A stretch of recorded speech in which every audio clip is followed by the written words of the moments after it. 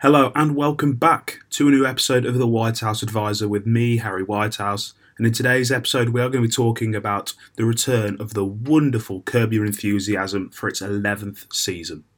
In the tumultuous and up and down time of spring 2020, a lot of people were doing different things as we were locked down. Some people being very productive, chasing projects that they never had the time for before. But me, whilst I was doing university online, my big personal project was watching Curb Your Enthusiasm for the first time. It's something that the TV series that'll be synonymous with that time for me. One day I just decided to go on Sky Go. You know what? Let's have a go. Let's watch it because I know it was supposed to be really funny, and I know it's been about for years.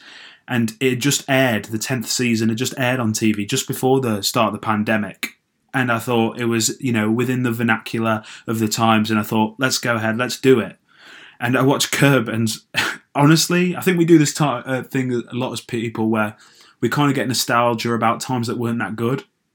And we think back, I was thinking about doing my A-levels the other day, I do miss. And then I remember how awful it was doing A-levels towards those final weeks.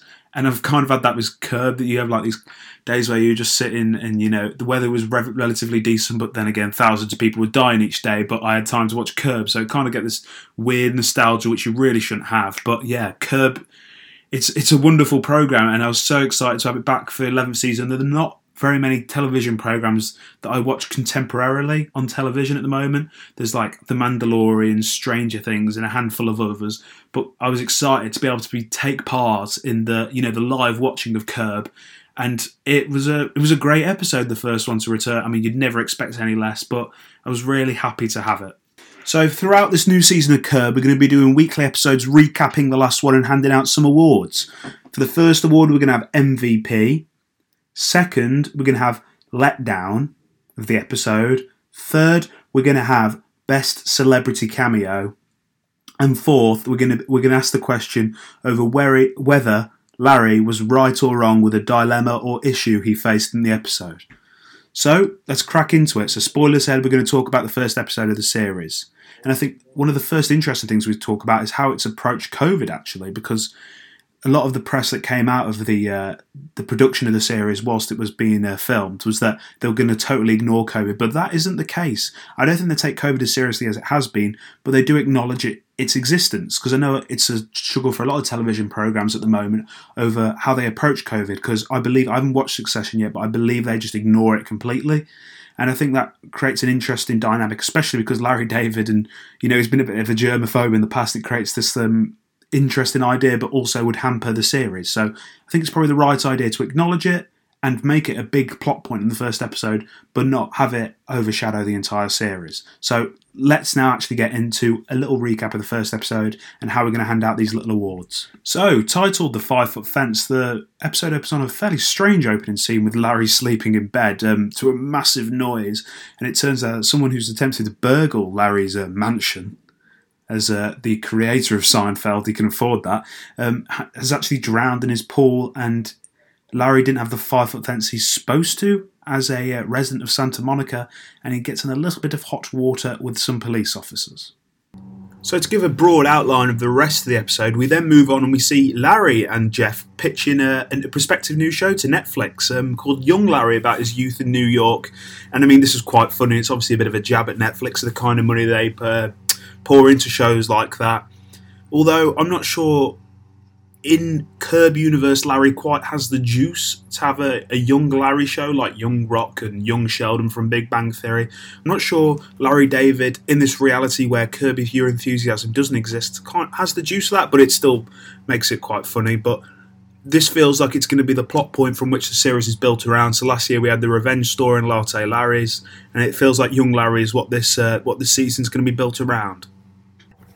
On the way out of Netflix's headquarters, Larry and Jeff run into Dennis, a friend of theirs, who is in the early stages of dementia, and he also owes Larry $6,000 from 6 months ago for a golf trip, and Larry approaches him about it, and obviously awkwardness, as always, ensues. In the meantime, during the episode, we meet Albert Brooks. I mean, what an incredible addition to Curb, by the way. Obviously, the brother of the late great Bob Einstein, otherwise known as Marty Funkhauser in Curb, It's so wonderful that he gets added to this program. I mean, I saw someone on Twitter compare it to when the Golden State Warriors just added Kevin Durant to the regular season, the greatest regular season team of all time in 2016. It is just like, it's just dropping it in the mix. I mean, what a flex by Larry David just to drop in Albert Brooks for this episode, who happens to be planning a live funeral for himself. So he's planning to host a funeral for himself while he's still alive, and also, once again, it's this recurring plot point of how egotistical a lot of these showbiz people are that surround Larry and Larry's word. And Larry also produces another massive flex when he also has Lucy Liu playing herself dating him, but also she has some concerns about Larry's frailty as he makes a couple of mistakes at a dinner party. And as the episode progresses, we actually meet the brother of the dead burglar who drowned in Larry's pool, who blackmails Larry with a lawsuit over him not having a fence around his pool, and blackmails him to put him in his daughter in Larry's new show with Netflix, which he's learnt about in Variety magazine. And then as the episode concludes, we actually attend the funeral of Albert Brooks, the live funeral, as he calls it, and Larry runs into John Hamm, who played a predominant role in the last series, who was actually studying Larry because he was going to play a character based upon Larry. But John Hamm has some funny lines about how vulgar the character was and how people didn't like it, which obviously comes off quite funny considering it was based on Larry. And then, by complete coincidence, at the live funeral with Albert Brooks upstairs watching it on a live broadcast in his bedroom and everybody else downstairs in his front room, Larry finds a store cupboard when looking for a bathroom filled with COVID supplies, so hand sanitizer, toilet paper, the lot, a room just filled to the ceiling with all of these items, and shames Albert Brooks as a COVID hoarder, and the whole procession at the funeral just go into absolute angst and anger over Albert Brooks' COVID actions. And then to wrap up the episode, we have the audition of the daughter of the brother of the dead burglar, who obviously Larry's agreed to put in the show, but obviously he has to play this off to the other Netflix execs, so he gets the sign-off. And she comes in and she absolutely bombs it, as we expected as an amateur. But Larry, obviously knowing what he does, says, you know, this is the girl, this is the one for the part. And that's how the episode wraps up. We have Larry making sure that this girl gets the job, and also we also get a nice little plot twist at the end, as the famous music, instead of actually being played on over the top, you know, via the audio, we actually get it via natural sound of an orchestra playing it, which Larry and his friend Albert Brooks are attending. So if we get into the little awards that I've devised for the series now, I think for me, MVP, most valuable player of the episode, it's someone who I didn't even mention in my recap, and she's probably the character, if you think about all the episodes of Curb in the past, she probably is the most prevalent winner of MVP, and that is Susie, Jeff's wife, who has just, as always, has some just amazing lines.